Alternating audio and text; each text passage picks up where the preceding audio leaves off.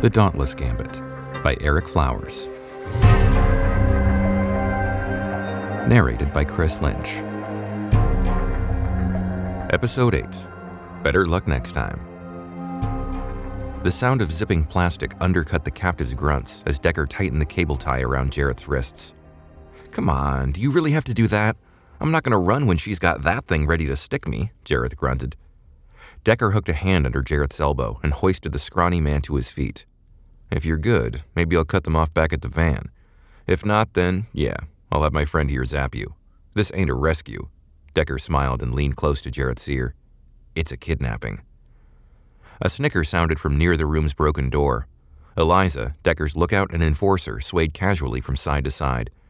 In one hand, she held a compact bolt rifle, while the other, a sleek cybernetic hand connected to an equally sleek cybernetic arm, twirled a collapsible stun baton. On the ground in front of her, the two IO Corp bodyguards who were supposed to have been guarding Jarrett lay unconscious, charred stun marks on each of their jackets. "Fioli didn't say you had to be in one piece," Eliza said, punctuating the statement with a chortle.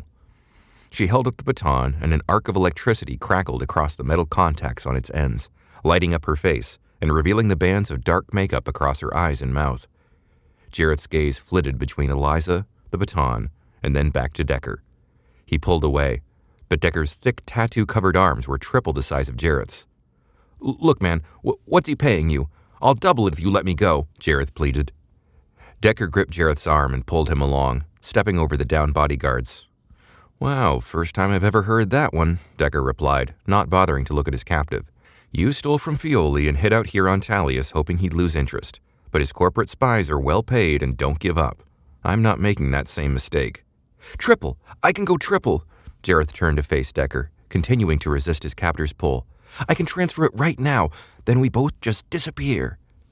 Eliza lowered the stun baton, squinting in contemplation. "Triple, huh? Deck, maybe we should consider this." Decker huffed, shaking his head. "Not gonna happen. Spoiling IO Corp's little revenge ploy by delivering him back to Fioli is going to put us at the top of their shit list already. I can deal with that. IO Corp doesn't have our names. But if we take this Cretan's offer, then we'll be on Fioli's shit list, and he already knows exactly how to find us. We picked our side on this job, and that's that." Eliza shrugged, chuckling wistfully as she tucked the baton into her belt.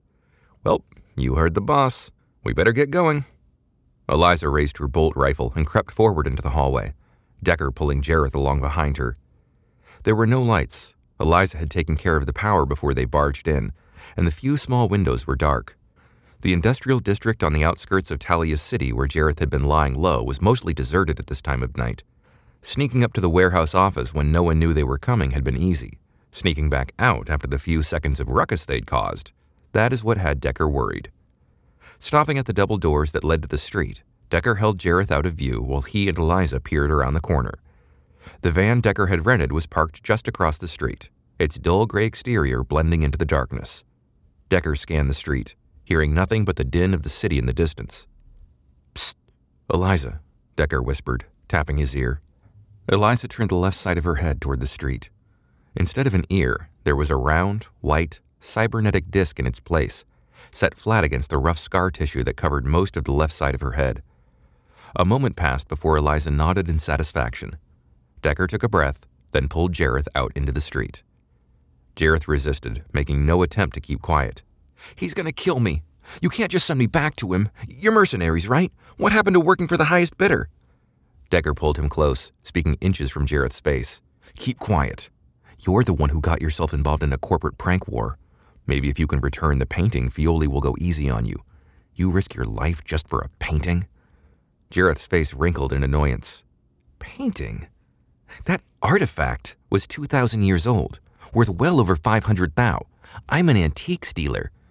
Decker yanked on Jarrett's arm. "Antique dealer who killed 2 of Fioli's people while making an escape?" Jarrett's face crumbled. "Okay, antiques thief. I didn't know I was lifting it from gangsters, and they shot first. I was just trying to get out of there." Eliza turned, whistling softly.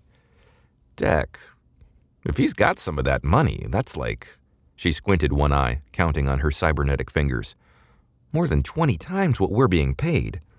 Decker grimaced, hurrying Jarrett forward. Eliza had a point. Jareth was offering considerably more than they were getting paid for this job. A job he had not wanted to take in the first place. Was pissing off 2 corporations really that much worse than pissing off only one? He exhaled and shook his head. We agreed to this job and we're finishing it. Who's going to hire us if we build a reputation of selling out to a high bidder before we've even finished the job? Decker narrowed his eyes at Jareth, adding a threatening edge to his tone. And they're not gangsters. They're corporations. Much worse. Jareth dug in his heels and pulled back against Decker's grip, raising his voice in panic. Shit, man, you can't do this! Decker lunged forward, crossing the final distance to the van and slamming Jareth against its side. Okay, hard way it is. Eliza? Eliza smiled, letting her rifle hang on its sling while she pulled out a length of cloth and a balled-up rag from her backpack. No, wait! Jareth yelped as Eliza's mechanical hand squeezed his jaw, much harder than any flesh hand could, and stuffed the rag into his mouth. She looped the length of cloth over his head and tied the gag in place. Jareth grunted, still struggling, but now unintelligible through the gag. Decker sighed and looked to the sky, then pinned Jareth against the van with one tattoo-covered arm, pulling out his bolt pistol with the other. He pushed the end against Jareth's head, flipping on the charging coil and letting the high-pitched whine of the weapon emphasize the words he growled out. Enough. Fioli's a businessman. If you can steal him a 3,000-year-old painting, maybe he'll let you live. Honestly, Jareth, I don't care. You made this mess yourself. I just have to deliver you.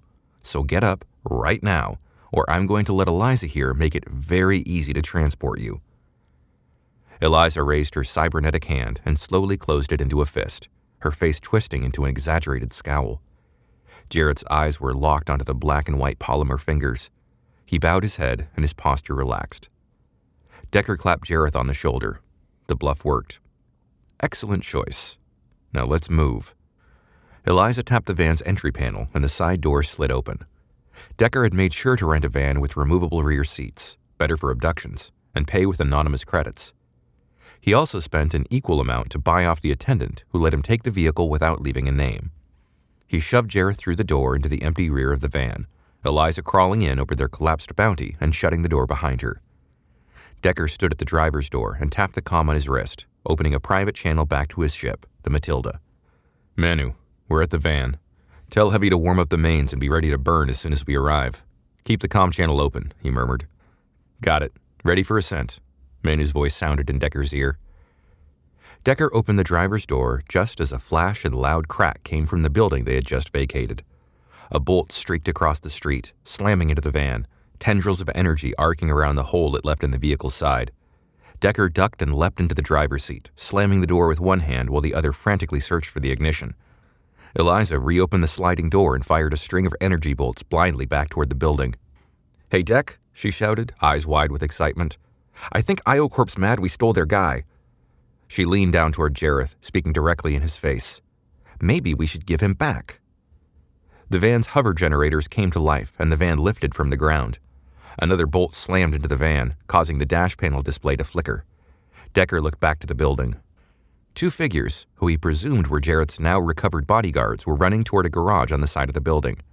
Eliza, what happened to the stuns? Decker shouted, setting the van to maximum acceleration. You said you wanted it non-lethal, so I turned down the power. Maybe a little too much, Eliza called back, still firing her rifle blindly out the open door. Decker cursed as the van lurched forward, blinding flashes from Eliza's rifle strobing in the vehicle's interior. The muffled sound of Jareth's screaming was audible through the gag. Decker swerved back and forth, doing his best to dodge the energy bolts as the van continued to accelerate, the living cargo rolling around on the floor. Manu's voice erupted in his ear. Deck, what's happening? Decker pressed a button on the dash to shut the side door, Eliza sneaking out a last shot before it slid closed. Another bolt of energy streaked past the driver's window. Yeah, we've got contact with what I have to assume is IoCorp, and they aren't happy. We'll be coming in loud and hot. Ah, shit, copy that, Manu replied, his voice more exasperated than worried. Decker whipped the van around a corner that took them out of the industrial district and onto a long highway that led them straight to the airfield where the Matilda was, hopefully, preparing to ascend into orbit. He kept the van near the ground. There was no point in trying to use a skylane. The automated traffic control systems would force them to move much too slow, or worse, ground them for violating safety limits. Besides, if IO-Corp shot out a hover generator, he'd rather be a few feet from the ground than a few hundred. The airfield was not far from the industrial district. Decker had chosen it because of its reputation for lax security and convenient proximity to where Fioli's spies had identified Jareth. Just like with the van rental, he'd prepaid and offered the airfield manager a healthy bribe in exchange for no documentation. Looking the other way while Decker brought a gunfight in the middle of the night, however, was probably not covered in the deal. "Hey, Deck, don't be alarmed," Eliza said as she climbed over the struggling Jareth and squeezed her way into the passenger seat. She looked back at the smoking holes left by the bolts. "I don't think we'll get the deposit back on this van." Decker gave her a sidelong glance and a single snorted laugh. Not the smoothest job they'd ever done, but a payday was a payday. He brought up a map of the city on the van's dash display. The airfield wasn't far, and the streets were still relatively clear this late at night. They just had to get Jareth on the ship, and they'd be free to jump away from this place. He stole a glance at the van's rearview camera display. They'd lost the IO-Corp pursuers for the moment. "I was trying to stay impartial, Jareth. I really was. But this," Decker waved his arm back at the still smoking holes in the side of the van, "makes it difficult." Jareth tried to sit up, but could only flop around in futility as the van jostled him back to the floor. He was still trying to shout through the gag. "It's funny how you can tell when someone is pleading with you, even when you can't understand their words," Eliza said, turning to smile at Jareth. "But what else would they be saying?" She mimicked the sound of Jareth's pleas, then shook her head in mock pity. Decker sighed and kept driving. They had been so close to pulling this off without incident. So close. He understood Jareth's impulse to escape. He'd be doing the same thing if their positions were reversed. But they weren't. Jareth had gotten himself into this, and Decker's job was to bring him back, willingly or not. The view of the airfield grew as the van sped closer. Ships of all sizes were parked along tarmacs that stretched far into the distance. Small suborbital vessels, civilian pleasure craft, and giant interstellar ships interspersed with enormous hangars. Row after row of tall light poles created evenly spaced circles of illumination along grids of access roads leading to landing pads. Decker could see the Matilda right where he had left it, its enormous primary engines glowing and the 4 stabilizer thrusters aimed downward, ready for liftoff. He smiled. Almost there. "Looks like IO-Corp found a car," Eliza said, leaning forward to get a look at the rearview camera display. "I swear to all the gods, Jareth, every single one of them. If you have a tracker implanted in you, I'm reaching in and pulling it out. No anesthetic," she said, her mechanical fingers snapping shut like a trap. Decker winced at the image. It was always impressive, and more than a little unsettling, to see the artificial limb move with a speed and power well beyond organic capabilities. He'd also seen what happened when the arm was powered down, nothing but dead weight. That convinced him to stick with flesh and blood. Decker kept his attention from the road as the hover car sped up behind them, easily outpacing the van's budget accelerators. The airfield's entry gates were closed. Decker slowed the van as they approached the automated barriers. "Manu, we're here. We've still got our friends with us," Decker said. "Want us to come out and lay down some cover?" Manu's voice called back. "No, start liftoff. I'm pulling the van right up to the gangway. Throw a rope down and we'll grab on if we have to." Decker turned sharply into the airfield's main entrance. He brought the vehicle to an abrupt stop while the gate's automated sensors scanned them. A dramatic crashing through a flimsy barricade wasn't an option. The reinforced barriers would have left the van a crumpled mess. For a few agonizing seconds, they waited as the airfield systems validated their landing pass, watching as the IO-Corp car closed the distance in the rearview display. A light signaled, and the barriers slowly pulled apart. A high-speed escape was clearly not a design consideration. Finally, the barriers were open enough to fit through. The van lurched through the gates, Decker's grip nearly crushing the controls. He glanced at the rearview display. The IO-Corp car was close. "Eliza, if IO-Corp gets through, use whatever you've got to give us space. I don't care if you hit them. Just keep them back while I get Jareth on board." Decker could hear more gagged pleading from behind. Eliza brought her rifle to her chest and checked the charge level. "Not a lot of juice left. Regeneration is damn slow," she said as she knocked her cybernetic knuckles against the rifle's metal side. She reached the artificial limb over her back in an unnatural arc and rooted around in her backpack. Her hand emerged, gripping a new weapon, an antique, nickel-plated, semi-automatic lead thrower. "Still got this, though," she said with a wink, pulling back and releasing its mechanical slide. Decker winced at the sight of the weapon. "You're gonna fire a banger like that in here? You realize I've still got eardrums I can't switch off." Eliza squinted, tapping the end of the pistol against her cybernetic ear, pretending not to hear. She flipped the weapon in her hand, holding it by the barrel to offer its handle to Jareth. "You want to help?" she asked. Jareth stopped making noise, eyes widening at the offer. He nodded and started to say something through the gag. Eliza lightly patted the gun against the side of his face and shook her head in disappointment. "Come on, Jareth, really?" In the rearview display, the IoCorp car had made it through the barrier. With the pull they had on Talius, Decker assumed one call to the owners of the airfield was probably all it took. It was fortunate they hadn't made the call before the van had made it through. Decker grimaced at the deteriorating situation. "Okay, everyone, I figure someone here at the airfield is going to alert the authorities as soon as the shooting starts. And I'm sure all of IoCorp knows that we're making off with their guy." He slammed a hand against the steering control. "Damn it, Jareth, you're not worth this." The van raced across the access roads toward the Matilda, hovering just a few feet above the asphalt. Along the landing pads, Decker could see figures come out of the ship, gawking at the van hurtling through the darkness away from its pursuers. Talius was known for being one of the more sophisticated fringe planets. A high-speed chase was going to draw all sorts of attention. Decker whipped the van around to one final access lane, and the Matilda came into full view ahead. The freighter ship's massive cargo bay was lowered on its extended pylons. The main access doors open wide, gangway ramp leading down to the asphalt. The ship's 4 rotating stabilizer thrusters were like thick, stubby legs, one on each corner of the enormous freighter's hull. They each glowed blue as they blasted a stream of kinetic energy into the tarmac, kicking up clouds of dust and grit. High up at the rear of the ship, the pair of primary propulsion engines glowed with white-yellow energy, waiting for the moment they reached orbit and could unleash their fury. It was a beautiful sight. The Matilda looked like an overweight metal beast, tensed and ready to leap into the air. It brought a genuine smile to Decker's face. They'd made it home. The van came to a crooked stop right up against the gangway, causing Jareth to slide forward and crash against the front seats. Decker jumped out and ran to the side door, while Eliza crouched behind the corner of the van and raised her rifle, firing a last round of bolts before the weapon went silent. She whooped in excitement and raised the semi-automatic with her cybernetic arm, blasting a string of shots at the IoCorp car as it came to an abrupt stop at the end of the landing pad. Decker held his bolt pistol in one hand while he pressed the panel of the van's side door with the other. "Manu, lift off, he yelled. The van's door slid open. "Let's go, you son of a..." Jareth burst through the opening and crashed into Decker, knocking them both flat against the ground. Jareth scrambled to his feet and started to run toward the IoCorp car, hands still behind his back. Did he think IoCorp wouldn't consider him an unfortunate loose end to tie up at this point? Decker got to his feet and lunged after him, catching Jareth's shirt and yanking him harshly back. Jareth screamed through the gag and shook his head, jerking his body wildly back and forth. Apparently, he still hadn't accepted his fate. Bolts whizzed past. The IoCorp men had exited the opposite side of the car and were using it as cover, firing wildly across its roof. Decker fired blindly with one arm while he dragged Jareth along with the other. "Deck, get him in. I've got us covered," Eliza shouted over the clamor of energy guns and the roar of the ship's engines, firing round after round from the thunderous semi-automatic.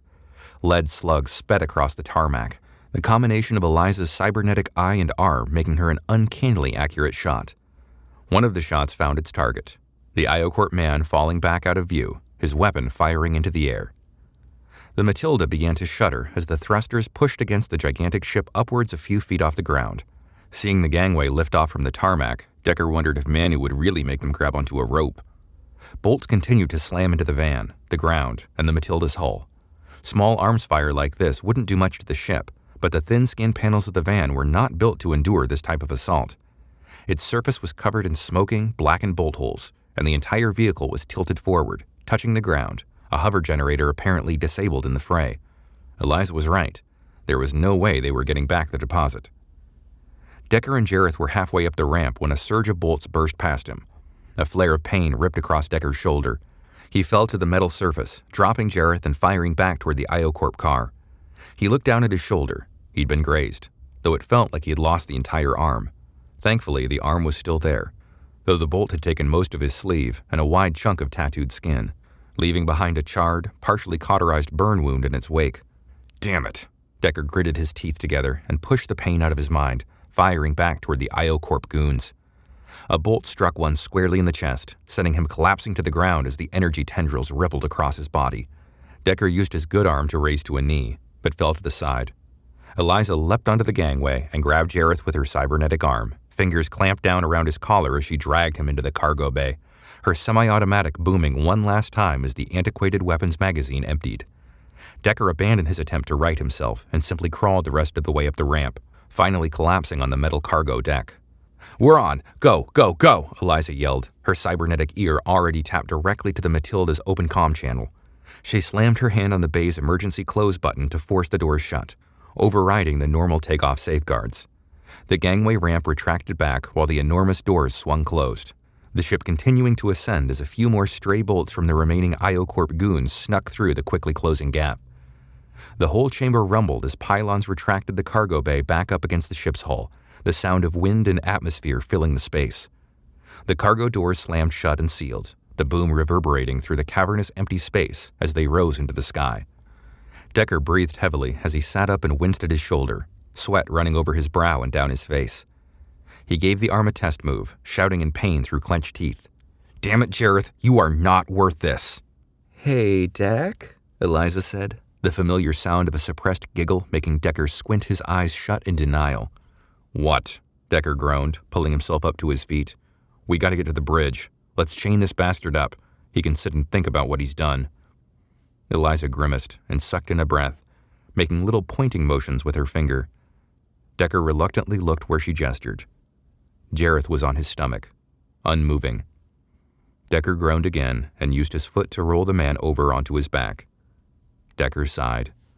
A bolt hole the size of a fist was seared into Jareth's chest, hands still tied and the gag still in his mouth.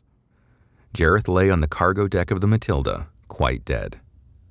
"You have got to be fucking kidding me," Decker groaned. Behind him, Eliza snorted as she suppressed her laughter.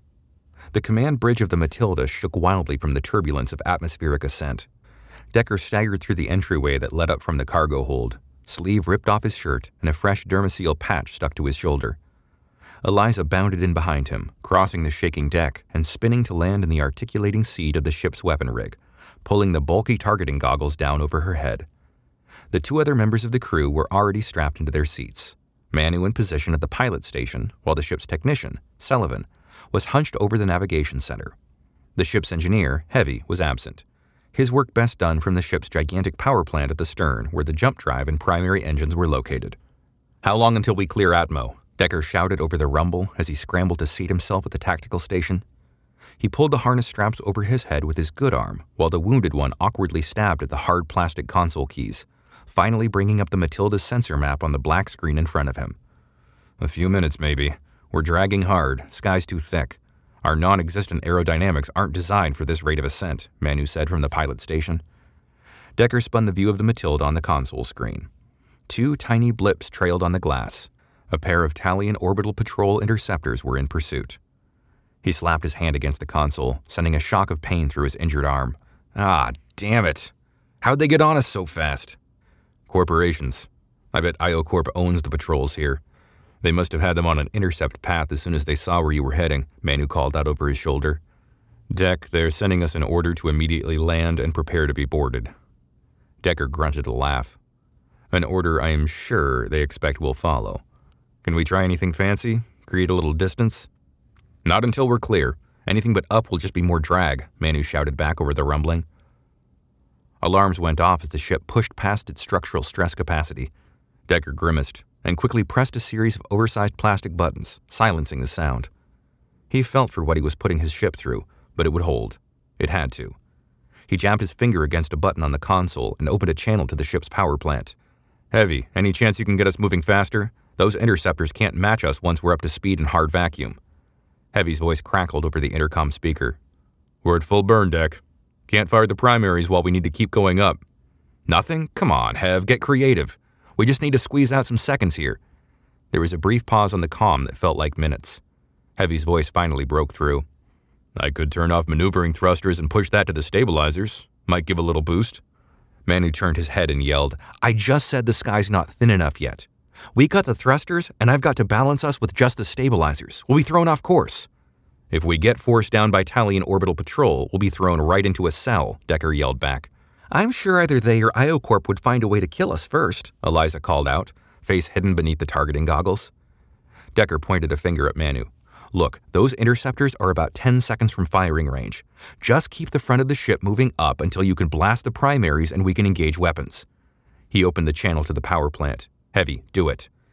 Decker turned back to the sensor map. The command bridge was in the center of the ship, so the only view of the outside was via instruments and monitors. Modern ships would have had holographic projections, but not the Matilda. Curved glass was as good as it got on the antiquated freighter. On the tactical station screen, the two interceptors were closing in, the aerodynamic shapes much faster than the bulky Matilda when flying through atmosphere. Decker pressed the comm again. "Heavy, what are you—" Decker was cut off as the Matilda lurched forward, the burst of thrust pushing the crew against their harnesses. The shaking increased. Decker grabbed onto the console and leaned in close. The vibrating display readout showed that the distance between the Matilda and the interceptors was increasing. "There we go," Decker slapped the console. "Eliza, get the guns ready. But just give them something to think twice about. We really, really don't need to be wanted for downing orbital patrol." Eliza spun in the swiveling target rig. The goggles let her use her hand and head movement to guide the Matilda's rotating pulse cannons, showing her a view only she could see. "I'm not going to be hitting anything until we level out." "Someone ordered the maneuvering thrusters off," she called back. Decker waved his hand in her direction and kept his eyes on the sensor map.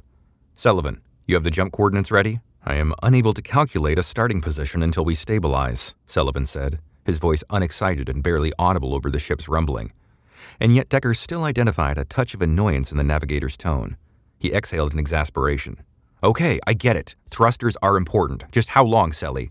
"I will send you the coordinates as soon as they are ready. We'll be needing an exit destination, of course," Sullivan said, now clearly irritated. Decker jerked his head around. "Exit destination? Sullivan, just get us out of here." Sullivan frowned. "Decker, an exit destination was never specified, and our hasty egress has left us half an orbit away from our original entry point. To compound that, the atmospheric interference prevented me from getting any satisfactory lock on our precise location." Sullivan raised his thin eyebrows. "You're the captain." "Co-captain," Eliza interjected. "Where would you like to exit?"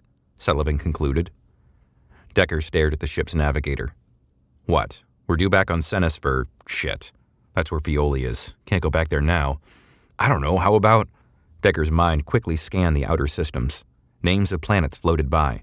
He owed money on that one, had enemies on that one. At least 2 of the crew had arrest warrants on that one. Authorities scanned hulls a little too closely on that one. The list was getting short when a system they hadn't made too much trouble in came to mind. Clarita. That's pretty much as far from Talius as it is from Cenis. Get us to the system and we'll pick a planet to set down on once we exit. "Clarita is on the edge of Imperium's space deck. That's getting a little friendly," Manu said. "It's going to be fine. We can regroup and jump right back out. Just a quick stop," Decker called back, then repeated softly to himself.